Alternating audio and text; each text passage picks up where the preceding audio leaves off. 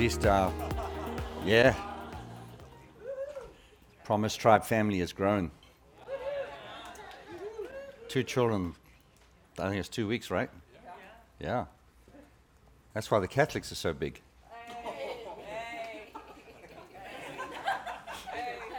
What? I'm going to introduce the law in the church. Let's pray. Father, we are so grateful today for all the wonderful things that you do for us. You are love, you're the source of love. You're life, you're the source of life. All love and all life comes from you. We acknowledge that.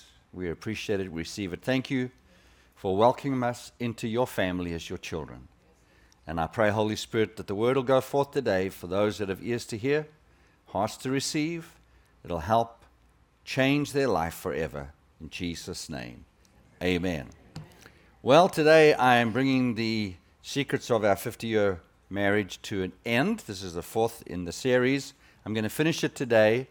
The reason is that I've had something burning in my heart. The Holy Spirit has dropped into my heart a prophetic message, actually a prophetic series. And I've really been itching to get to it. It's called Preparation for Fire, Ice, and Famine. Fire, ice, and famine. And it's a preparation. And I believe that we are already there. And it's going to tie in with how you prepare for those. And it actually works perfectly with the release of the publication of my new book. Because there's things that we're facing that actually, if you have eyes to see, if you're spiritually aware, you'll identify and recognize exactly what I'm going to be saying is the truth. And the question is, how do we prepare for it? How do we spiritually and physically prepare for it? Because it is coming. It's not if, and, or maybe. It's coming. And you need to know what to do. All right? So we'll start that next week. All right, so number 4, secrets. Number 12 is called forgiveness. Number 12 is forgiveness. Now, obviously, you're going to have to go and listen to the first 3 to know where I'm at. But let's read Matthew 6:14. For if you forgive men when they sin against you, your heavenly Father will also forgive you. But if you do not forgive men their sins, your Father will not forgive you your sins. Now, this is very, very applicable in a marriage setting. As I was sharing for the last few weeks about the mess-ups that I've made in our marriage, had Jackie not forgiven me, we wouldn't be here today, and everything that God had planned or had purposed for the last 40 years would have been lost, undone. Everything that God thought that or planned that we as a couple would do would have been lost if she didn't forgive me. That is how important forgiveness is. Consider this, that God's future plans for your life individually and as a couple depend on the fact that you're willing to forgive your spouse. Yeah. Well, I thought I'd get a better amen than that, but that's okay. Turn and say, I forgive you, honey, and then we can get on with the sermon. 1 Corinthians 13:5 says, love keeps no record of being wronged. Now, there's a couple of ways that people respond when they get wronged, and I write about that in my book, Yes, You Can. So I'm not going to get into a lot of detail, but I want to mention 2 of the most predominant ways that people respond. They either boil over, in which they let you know how they're thinking. They give you a piece of their mind, and that's the reason they have so little left.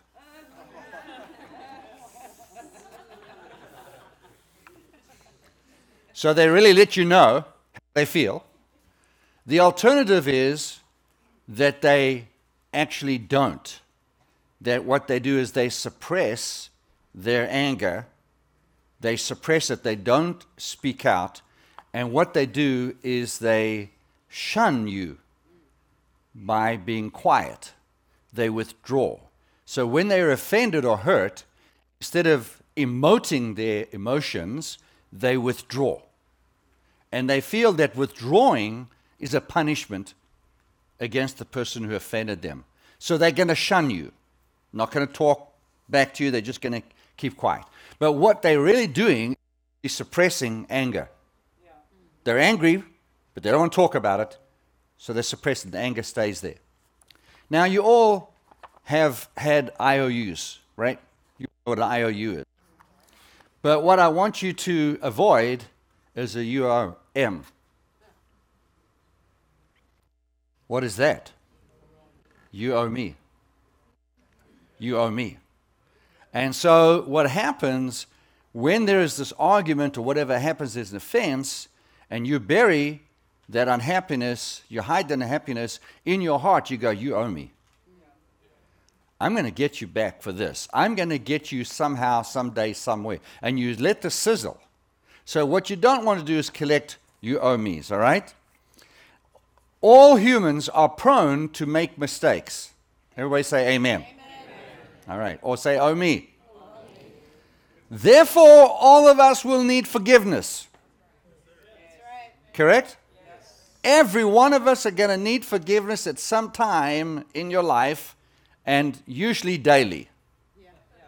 Right? Yeah. Usually daily. Except for Jackie. But usually daily. Now, why is it that we find it easier to forgive strangers than the most important person in our life? Isn't it? Yeah, thank you for shouting it's wrong. I appreciate you shouting it's wrong. But in fact, that's what happens. Why is it that there's this greater forgiveness that we have, this greater mercy for maybe somebody in the church or a stranger than for the closest person to you in your life? It could be the proximity of the person because you're with them all the time. So they keep on messing up. The stranger does one mess up and you don't see them again. But the person you live with, before their feet hit the floor in the morning, there's words. There's something that got said. Maybe I should face that way and preach. So we have to watch out for this selective mercy. Yeah. Mercy to some people and not to others. Do you know that forgiveness is one of the highest forms of demonstration of God's love? Yeah. Forgiveness. Because Jesus came to forgive us, didn't he? Yeah. He paid the highest price for us. But withholding forgiveness is actually an attempt to take control of that person. That's what you think you can do. I'm not going to forgive you, and I'm going to shun you, and I'm not going to show you the mercy. I want you to suffer my anger, and as long as I hold unforgiveness back, you're going to grovel to get my forgiveness. And that is exactly the opposite of the way God likes to do things. Because you see, trying to exercise control over somebody by not forgiving, if you think about this, forgiveness is the actual ultimate release of power. Because when you forgive somebody, you release your marriage to move ahead. While there is unforgiveness towards someone, you're bound in that situation, and that relationship cannot grow any further. So think about how many marriages died because of unforgiveness, couldn't go forward, and ended up on the rocks because of it. Now, if you're going to have a healthy marriage, and I hope you're listening to this even if you're single, if you're going to have a healthy, thriving marriage, both people have to learn how to forgive each other. It's not a one-sided thing. You both have to learn how to do this on a regular basis. Otherwise, forgiveness will become a root of bitterness. And a root of bitterness is something that's growing. In other words, I like to visualize it like this, that it's the root of the vine, and that vine sends its tentacles throughout your entire body, around your bones and around your organs. In fact, anger and unforgiveness may be one of the root causes of arthritis. because what it does is it causes inflammation in your body. And inflammation is the most dangerous thing that you can have, right, doctor? It's the most dangerous thing that you can have because everything finds its root in inflammation. But inflammation is caused from anger and unforgiveness, suppressed. Who would have thought? So, now to forgive and to forget, probably unlikely. Because we have memories that go back to those pains.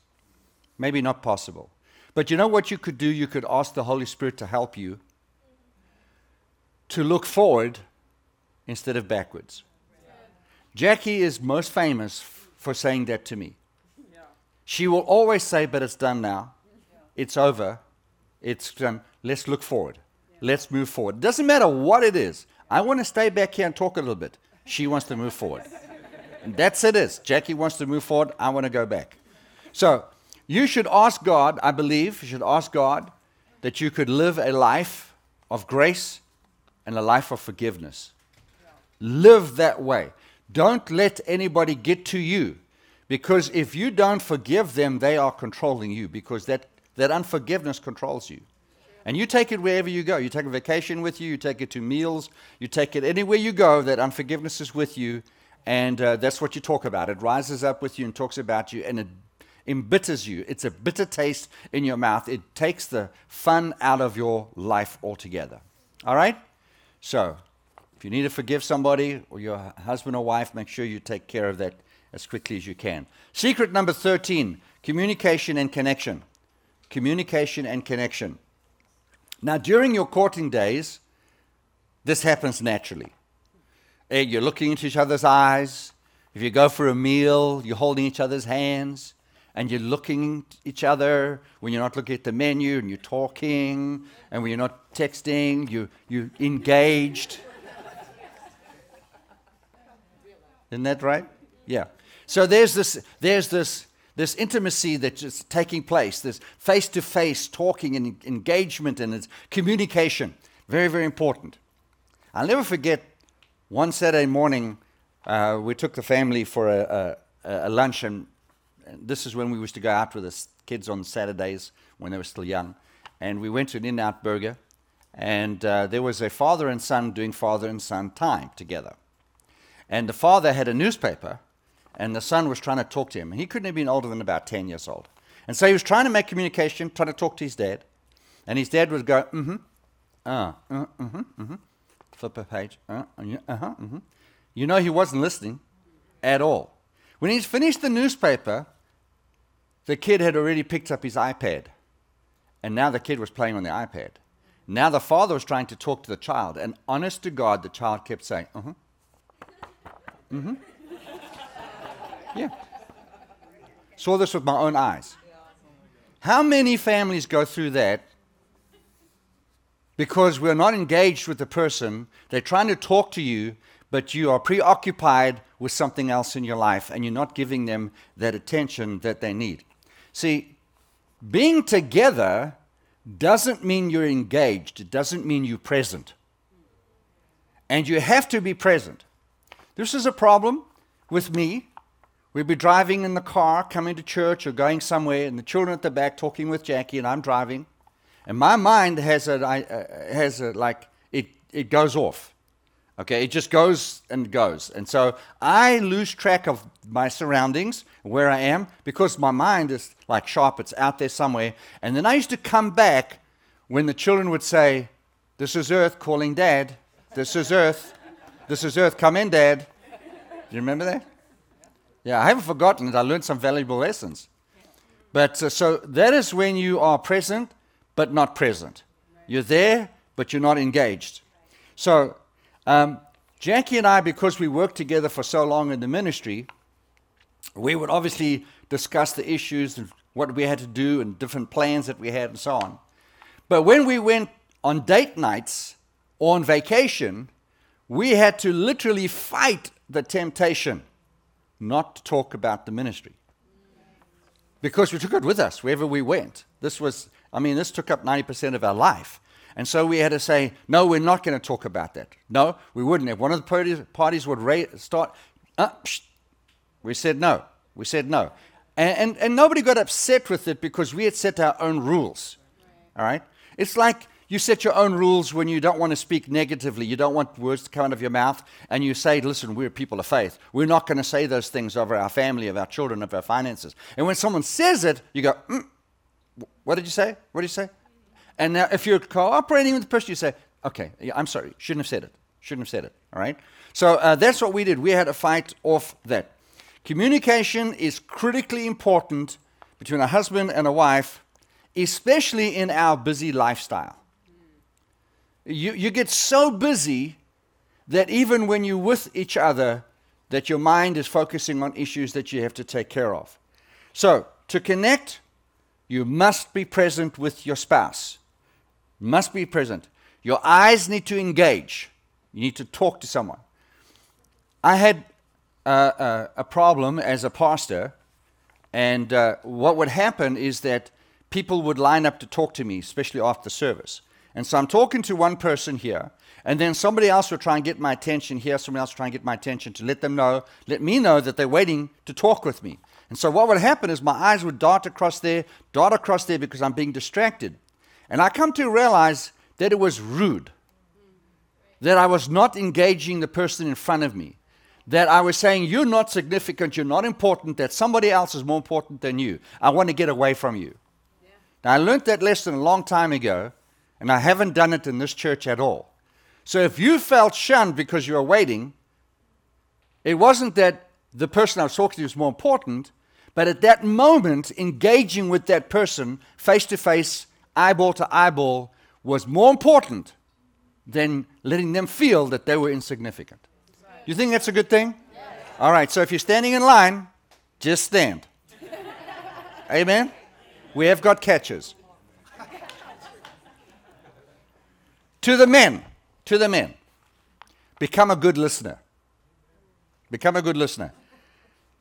Women want to be heard. They love to talk. So let them talk. Amen. Hello. One amen from the front here? I got notes from the ladies. These are your notes you sent me. Yeah, while you're talking on marriage, Pastor, would you say this? All right, that's the last time I take notes from you guys. Let them talk. But hear me. While they're talking, you better pay attention. Now we're getting it. Now we're getting it. Okay. Maybe I should stay this side. Both of these amens came from this side. I'll preach to this group. They got it. Okay. So pay attention. Don't be doing this during the sports game you're watching on TV. No, we were engaged for 3 hours. No, you weren't. I'm glad you're here today. Because if she says to you, what did I say? And then you say, you wanted me to go and get some bread? No, that's not what I said. Or you might be lucky, and you might actually be able to repeat what she said. But then she's going to say, yeah, but why didn't you do it? Mm-hmm. So, now, ladies, listen, husbands, listen. Ladies like to talk. They'll after work, whatever it is, they get to talk, and then they will tell you their problems. Okay, because their day is not complete until they've told you the problems they've been through. But then, now we're getting the amens from the guys. All right. Now we're getting these guys that started waking up. So now, they tell you your problems. You have to pay attention now. They're telling you their problems. Okay. But if you say, I'll fix it, they'll say, I don't want you to fix it. I want you to listen. But as guys, we want to fix it. Tell us your problem, we'll fix it. Done, right? Done. What else? I want to watch the game. What else? What else is going on? Done. Are we done now? Is your life fixed up?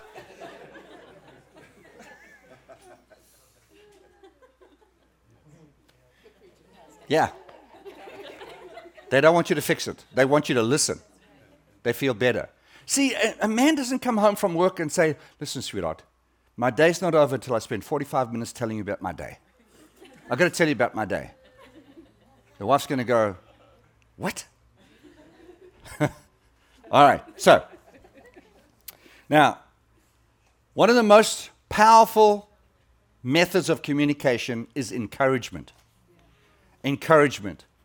You would expect to be encouraged mostly from the person that loves you the most, that's closest to you, that believes in you, trusts in you, and they would have words to say to you that would make you feel great.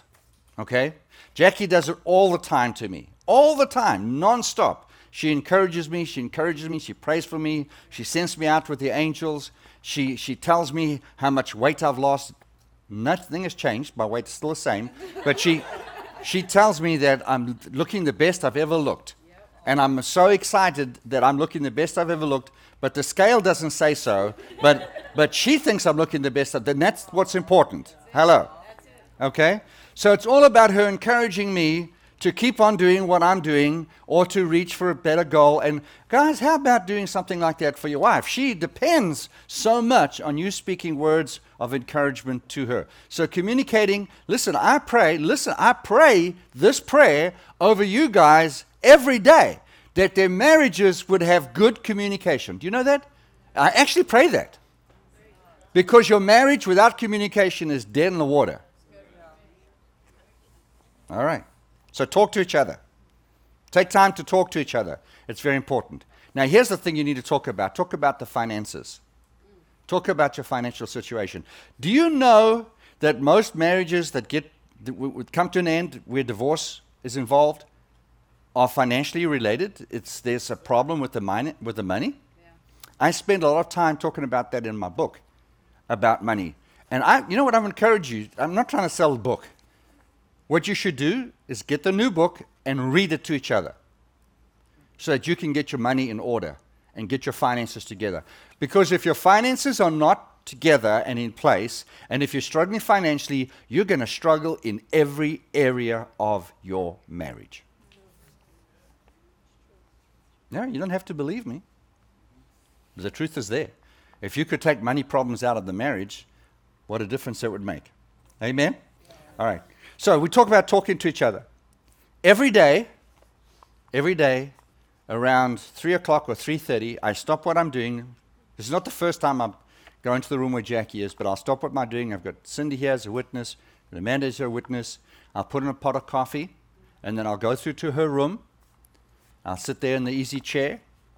And when Amanda was working with us, she used to make those chocolate balls. That's part of the reason I've lost the 10 pounds since she's been gone. Because I forbid the new person to make them. They were that delicious and they were healthy. And I would go sit there in the room with Jackie, and she'd be lying on the side of the bed. They would turn the bed sideways, prop her head up a little bit, and I'd spend the next 30 minutes just talking to her about anything. In the middle of the day, just out of my day, come sit there. And that doesn't mean we hadn't had lunch together or sat outside and, on the balcony watching the flowers grow. But I would take that particular time to give her the attention that she needs. She's locked up in the room all day, and I'm running around doing different things in my office. And so I want to bring my attention to her. It's like with Cindy and I. Every day when she leaves home, I walk her out to the car. Every single day. Watch the dog do the business. She loads her car, hug each other, give her a prayer, send on her way. Because talking is one of the most valuable things that you can do. Now, every night, 7 o'clock, every night, we turn the TV off, and I'll pull up a chair next to the bed. She'll be propped up. I'll hold her hand, and for the next 45 minutes, we will talk about our past, what we've been through, our present, what we're going through, and our future, what we hope to achieve, where we're going in life, what's going on in your life, what's happening. And I'll share with her different things, and we'll talk for 45 minutes, and then we'll pray together before she goes to sleep. You need to know, obviously, we pray separately, but we also spend some time praying together. You don't have to pray long, maybe 5 minutes, few minutes, doesn't matter. But you need to pray together. You heard it said a family, a couple that prays together stays together. You've heard that said. And you know, guys find it difficult to pray in front of their wife. I don't understand why, but if you pray privately, you can pray all the intimate things you want to talk to God about. But when you pray together, you don't have to be that intimate about your personal life. You know, you can pray about general things, about the children, about different things. But there's something about praying together that is very, very important in a marriage. It's part of talking. All right, are we good? Okay. All right, secret number 14. Hurrying along. Secret number 14. I've got 13 more to go. Play together. Pray together. Play together. Play. So when we got married, the idea was that we were going to have fun and enjoy life with each other. Is that was your plan when you got married? To have fun? Yeah. And to play together? And to enjoy life together? Isn't that? Yeah. So why did that go away? Why did you stop having fun? So I'm going to quickly show you a couple of fun things that we did. All right? A couple of fun things. We went hot air ballooning, whatever. There, easy. Slow down, cowboy. Hayden just hurt his foot playing football, and I believe it might have been Jackie's birthday, I don't know, but we decided we'll go down Del Mar and we'll go ballooning. All right, next one. And this is whitewater rapiding down through the Grand Canyon, and we took the family out there. That is Jackie and Hayden in front of there, and very exhilarating, sleeping under the stars. All right, next one. Jackie swam with the dolphins after the stroke. This is after she had the stroke. You see her right arm? See the right arm? Yep. After feeding them, okay, can I control it? I've lost control of this service. Don't call me boss for nothing. So she actually got on, they actually did this. Dolphins would come around, we were all riding with the dolphins, and you've probably done that. But this was Jackie, she wouldn't quit her excitement. Right, keep going. Now we go. Next one. Here we go. This was before her stroke. Parasailing. It was in Aruba. All right, thank you so much. Now, we used to love to laugh. And as you've known already, you've been through this last 4 weeks with me. I like to laugh. I like to tell jokes. You don't laugh at them, doesn't matter, you'll catch it later. All of my friends have great senses of humor. I would not let Cindy marry Terry until I found out he had a good sense of humor. Everybody that is close to me has a good sense of humor. You have to be able to be close to me. But you need to laugh. All right, laughter is medicine. Amen? All right. In fact, Jackie said this many, many times. She said it was my humor and laughter in hospital that kept me alive. Kept her alive. And she says that now. The laughter and you know, you can make fun of anything. It doesn't matter how serious things are. Yeah. You can make fun of it, and you can laugh. Are you laughing at me? You making fun of me? All right. So we love to travel. One of the things that we dreamt about doing, so we like to travel. So one of the things we did before Jackie had the stroke, we went to Israel. Been to Israel, you've got to go to the Red Sea, the Dead Sea. When you go to the Dead Sea, you put on the mud from the Dead Sea. Can we have the slide? Yeah. You put on the mud. That's supposed to be really good for your skin and everything else, and so on and so forth. So very hard to get off because it's oil-based. Very hard. They tell you afterwards. Okay.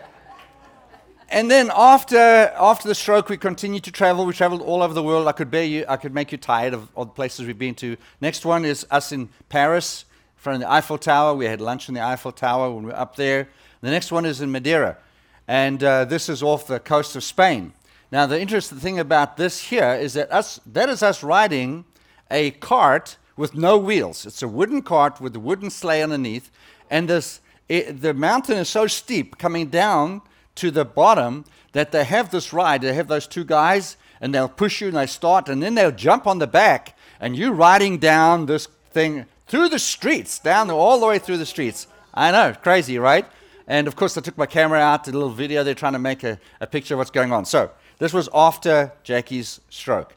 Another one after a stroke is we went to Bora Bora, one of my most famous islands in the whole world. There's those little huts out there on the water, and we were enjoying swimming. Another place we loved to go was Hawaii. And we went to Hawaii before she had the stroke. The reason we went there was because we loved snorkeling. And that was a beautiful snorkeling little cove or whatever that you could go to.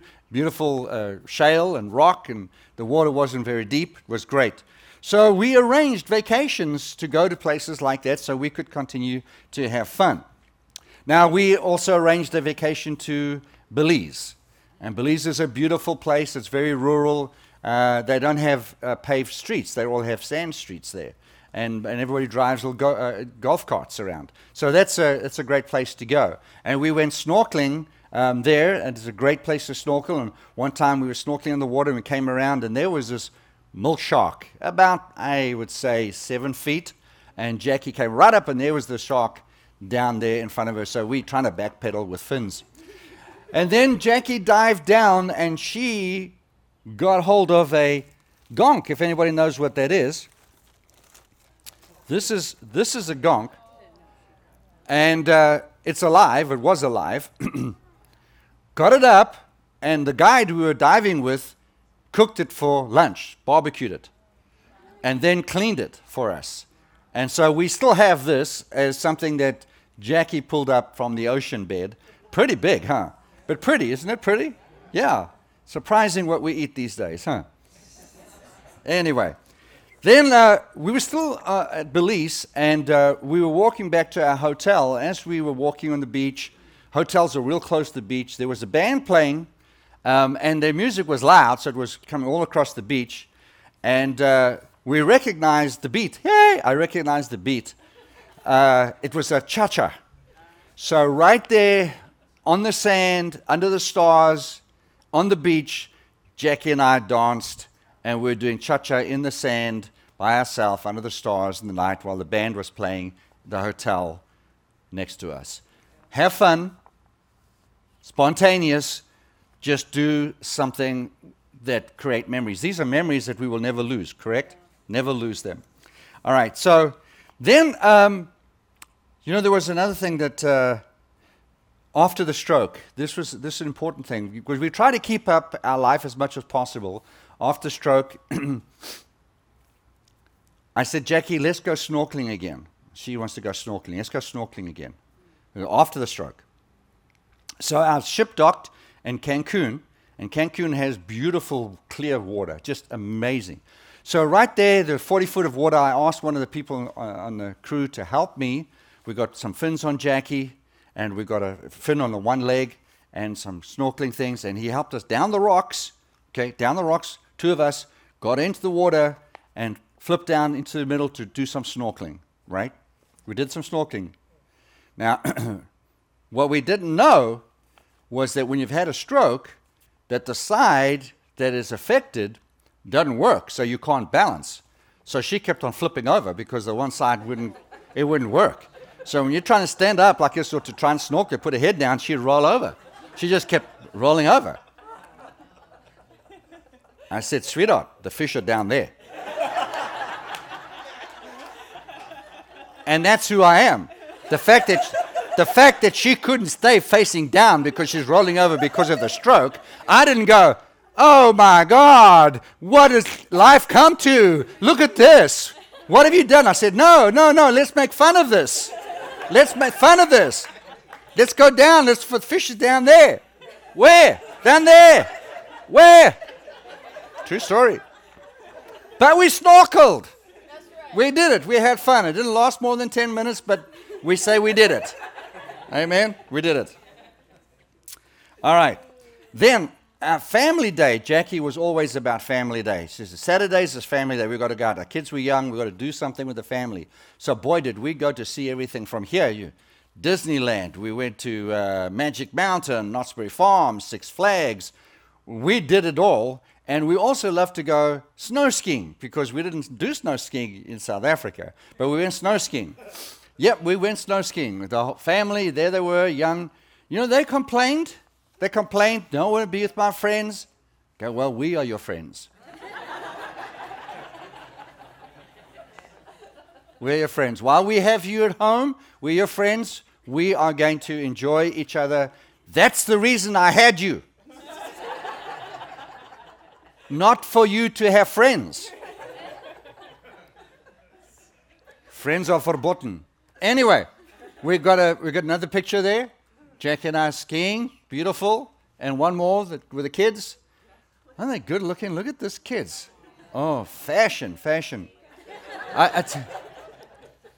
There was a sale of ski equipment downtown, and we bought so much ski equipment that we actually couldn't afford to go skiing. This was the following year when they could wear those things. All right, focus. Number 15, secret number 15. Focus on meeting each other's needs. Now, this is where we started. We're going to be finishing up here. I said we need to meet the needs of your spouse. That's what it's all about. In Philippians 2 and verse 9, it says, each of you should look not only to your own interests, but also to the interests of others. And obviously, that would certainly be the interest of your spouse before you go to interests of strangers. All right? If you think that marriage is about meeting your needs, you've got the whole thing of marriage mixed up. You got it back to front. Okay? You think that when you're getting married, you say, I'm so in love with you, I want to be with you the whole time, you're going to meet my needs, it's just satisfy me, it's so nice. No. It's about you meeting the needs of your spouse. That's the secret. That is a major, major secret. Otherwise, your marriage will be lacking and frustrating, because you'll always be wanting the person, the other spouse, to meet your needs, and that's what you'll be looking for. In the meantime, if you turn it or you flip it around, say, I'm going to meet your needs, it will change. So, if you want to have a thriving, happy marriage, focus on meeting your spouse's needs. So now, the need I'm going to talk about right now, of course, is very unique to us, but every one of you have your own needs. It doesn't necessarily have to be a physical need through sickness or something like that. It's probably emotional. There could be physical and something else. But in our case, of course, it became a physical need through the stroke. So I want to show you something that some of you have not ever seen. It's a picture of Jackie's brain. This is what her brain looks like. It was taken in the year 2005. The white portion is the portion that's missing. It doesn't exist, and you can see it blends right across into the other side. So at least 50% of her brain is gone. It is not there. So that makes it a greater miracle when you speak with her to realize that the portion that's missing is the portion that you see with, portion that you hear with. The things that would be necessary for motor skills are gone. And the fact that she can do what she's doing is a total miracle, because she's doing it without a brain. So I say that a woman with half a brain is better than a man with a whole brain. And that's just me making fun again of the situation. You understand what it's like to live with me? Yeah, that's what it is. Okay, love me or leave me, that's all it is. So what did we do? Well, Jackie wanted to go and get stem cell injections to help fix this situation. I didn't think it was possible, but eventually I found a place in China. We were living in Florida at the time. I found a place in China by going online, and they called me back and they said, yes, come, we've got a special invitation to go to Red China, 2 hours in from Hong Kong. And they met us at the station. They took us to a hospital in China, 19 stories high. It is a government hospital, but the top floor was dedicated to neuro research and to stem cell, especially for Westerners. So we went there, and I see this is one of the nurses talking with Jackie back then. And then if you could give me the next one. While she was there, she had to do physical therapy. This is a machine. They actually hung her from a machine, and there was a conveyor belt underneath her. This is very similar to what you would do at a gym. You know, your treadmill, just it's the same thing. And then that guy there on the floor was helping move the leg through. So she was doing treadmill, she was being suspended from the air. All to try and get the motion. She'd have the stem cells every second or third day. Do another one for me. This is us. We would go out over weekends when she wasn't getting treated. We'd go out and have a look and visit place around here. You may not be able to see that, but right over my shoulder there is a Starbucks. Just giving a shout out for Starbucks. Right over there over my shoulder. They're all over the world. Never fear. All right. Shenzhen, China. Okay.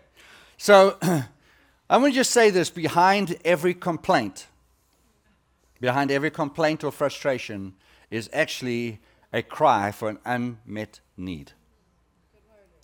Somebody, they're letting you know that they have a need that you haven't met. And so don't take criticism at its face value. Don't take complaints at its face value. Don't say, we're always criticizing. Well, then she's got a lot of needs that you aren't meeting. You've got to find out why she's doing it. Why is she saying what she's saying?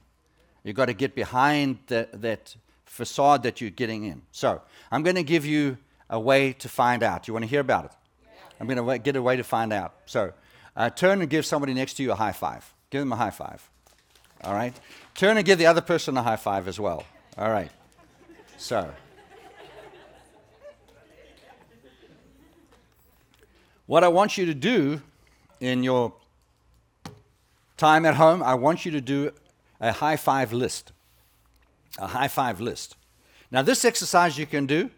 It doesn't matter if your marriage is superb. This is not just for marriages that are in trouble. Any marriage can do it. And even if you're single at the moment, it would be a good idea if you have a high five list. You can just first date. Make it a lot easier. You don't have to talk for hours and hours to find out who you are and what's going on. So read this. If you can do this, we'll have a second date. Okay, so what 5 things do you need from your marriage? What 5 things do you need from your marriage? Now, I'm going to give you some examples. You may have your own, but I'm going to give you some examples, all right? These are some things that you may need. So, you say this, I need to feel like I'm the most important person in the world. Or, I need to feel that you care about what I'm saying. Or I need to feel that you would change your plans if I needed you. Or I need to feel that you care about me, that you care about what is important to me. Do you care about what's important to me? And then I need to feel that you would protect me. Would you protect me? And that's not only physically, that would also be emotionally and verbally. If the person that you love is being attacked verbally by somebody else, you need to get in and defend your spouse. Get in and defend them. You tell that person, shush, you don't talk to my wife like that, you talk to my husband like that. Okay? You're a protector of that person. If you don't and you walk away from that situation, your spouse will wonder, how come you didn't jump in when that person was saying what they were saying about me? How come you didn't love me enough to defend me at that time? Okay? So there's just 5 ideas, things that you could write down, things that you could think about. Come up with your own high five list. All right? Once you've done that, here's question number 2. Question number 1 is, what 5 things do you need in your marriage? Question number 2 is, what practical things can my spouse do to help me feel this way? What practical things can my spouse do to help me feel those 5 things that I've listed? What can they do? Because you see, they don't always know what it'll take to make you feel that way. That's why husbands will say, tell me what to do and I'll do it. This is your opportunity. Tell him. So come up with some ideas. Listen, if you would do this, I would feel like this. If you would do this, I would feel like this. Let him know, the silly sausage, what he's supposed to do. Don't leave him out there on the barbecue to grill. And listen, be specific, but stay positive. Please don't turn this into, I'm going to beat you down session, okay? Stay positive about things that can do. And question number 3, make plans to take action Make plans to take action. Wherever you can find help, let me read my notes. Make plans to take action wherever you can to help your spouse experience his or her high five. Don't just talk about it. Don't just say, well, this is what you could do. Take action. So when then you draw aside by yourself, just like I did with my planner, my day planner, to make Jackie feel loved, to make her feel special, to be romantic, because I wasn't romantic. I took my day planner. There was an action step. I did something in the action step. They had minor steps, minor things I could do, but I took some action to make it come to pass. Just don't say, yes, sure, I'll get to it. All right, secret number 16, never stop dreaming. Never stop dreaming. You know, we had a dream. Living in South Africa literally was beyond our imagination that we could have this dream, but we dreamt of one day going to the Olympic Games. And in 1996, in Atlanta, we went to the Olympic Games. What an amazing accomplishment. We were just, to us it was, you can't even imagine. I thought God wouldn't let me into heaven after this experience. It was so amazing. But there was another dream that we had too that we honestly thought might never, ever, ever come to pass. Never. At the age of 70, you don't expect this dream to finally come to pass. That means go for it.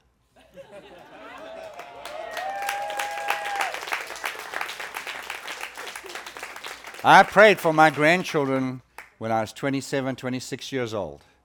You talk about a prayer taking a long time to come to pass. But there it is, a dream that we had. Proverbs 13:12 says, hope deferred makes the heart sick, but a dream fulfilled is a tree of life. And Proverbs 29:18 says, where there is no vision, the people perish. You know, Jackie and I, when we got married, as you know, I was at college, and Jackie was supporting us, and things were very difficult.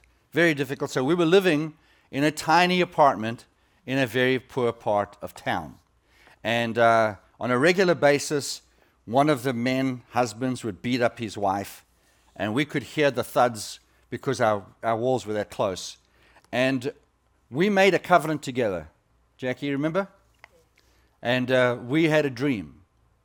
And we said that we would get out of that place, and then what else did we say? Do you remember? About never.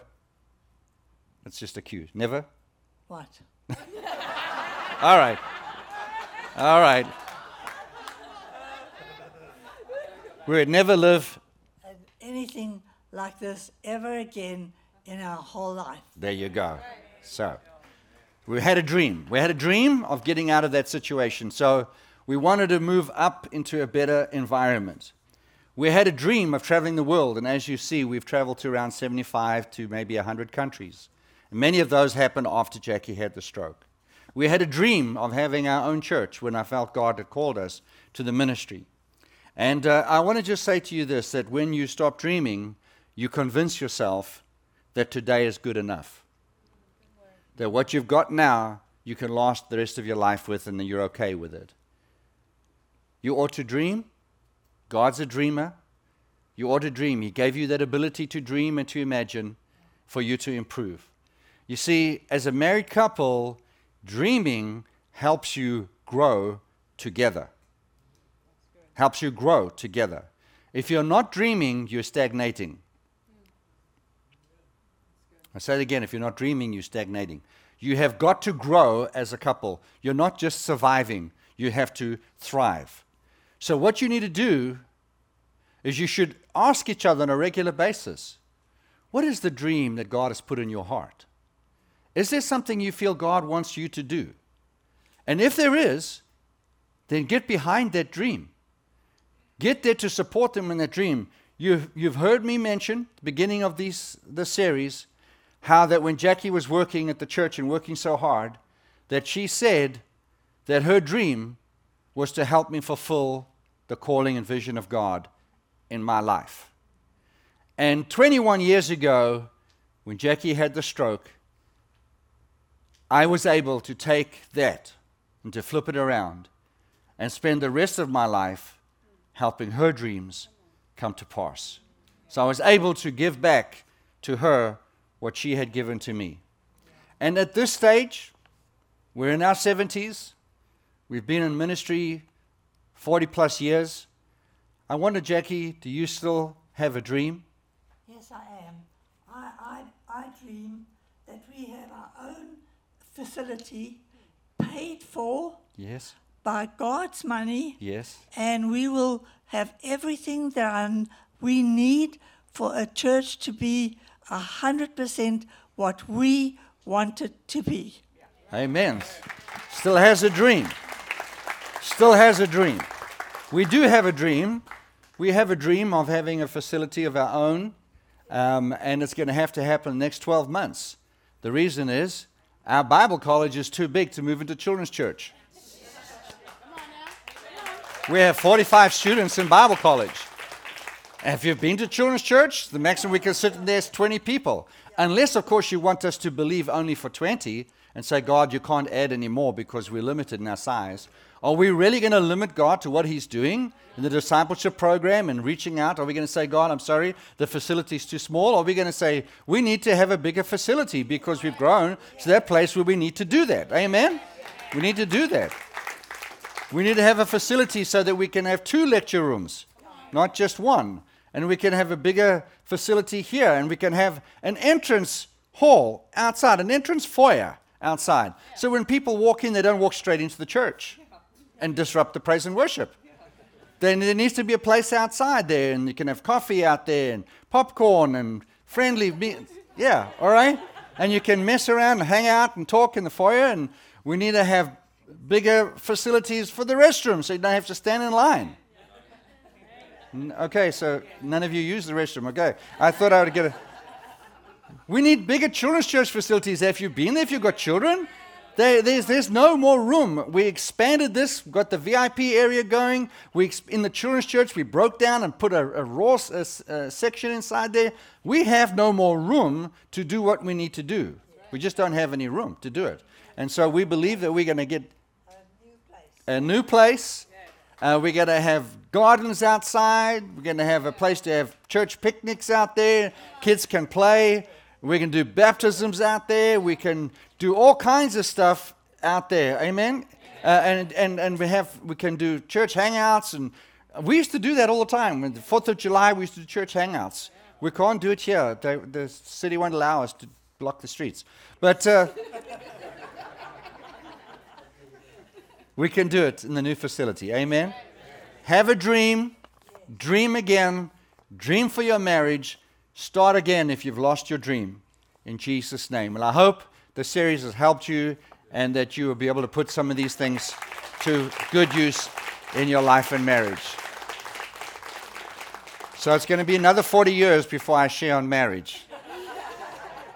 That's how long it took me to get out this message. I don't usually talk about marriage. I talk about other things. So anyway, Father, I thank you for your Spirit. I thank you that you have taught us that, Lord, I thank you for the love of God that is shed abroad in the hearts of this congregation for each other, and especially for marriages. I pray, Lord, for marriages. I pray for the communication that will be open. I pray for romance in the marriage, for wisdom for both spouses. Thank you, Lord, that you bless them financially with good jobs. Thank you, Father, that you bless them with wisdom concerning their finances. And Lord, in every area of their life, that they will be able to dream again, play together, have fun together, laugh together, enjoy one another. Lord, you made the family and you made us to walk this life together, holding hands, looking to the future, praying together, worshiping together, enjoying the things of God, and enjoying our children and our grandchildren. Lord, it's all about being together. And Lord, when this is all said and done, we're going to go to heaven and we're going to be together as a big family. And right now, Lord, we have that opportunity to enjoy family. So I thank you, Lord, for the words of wisdom that came out in these last few hours together with the congregation. I pray, Lord, that somebody would be able to use what was said and to be able to enjoy a 50-year marriage like Jackie and I have enjoyed.